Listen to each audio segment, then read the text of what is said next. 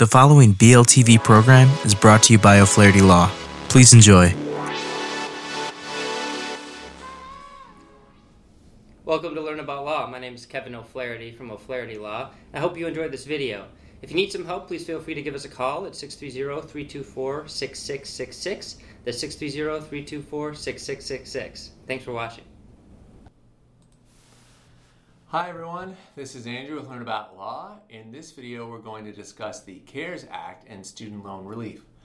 So we talked about the CARES Act in a couple of previous videos and articles, but the main thing you want to take home about the CARES Act and student loans is that if your loan is owned by the Department of Education, then it should have automatically went into forbearance back in March with no interest being added. The 0% interest rate and suspension of payments has been extended through September 31st. If you weren't aware of this and still have automatic payments going through, the good news is that you may be eligible for a refund of those payments, or you can just rest easy knowing those payments went directly to the principal. To be certain, the loans affected by the CARES Act include federal Perkins loans, direct federal loans, certain federal family education loans, some Stafford loans, PLUS loans, and direct consolidation loans owned by the government.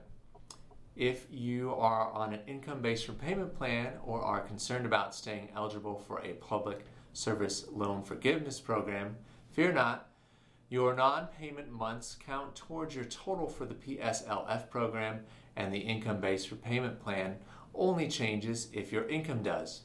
Lastly, under the CARES Act, those in default will not have their wages, taxes, or benefits garnished during the forbearance period. If you have any questions, please give us a call. And as always, thanks for tuning in. Hi, this is Kevin O'Flaherty again. I hope you enjoyed that video. We have many geographical locations for your convenience, so if you need some help, give us a call at 630-324-6666. That's 630-324-6666. Thanks again.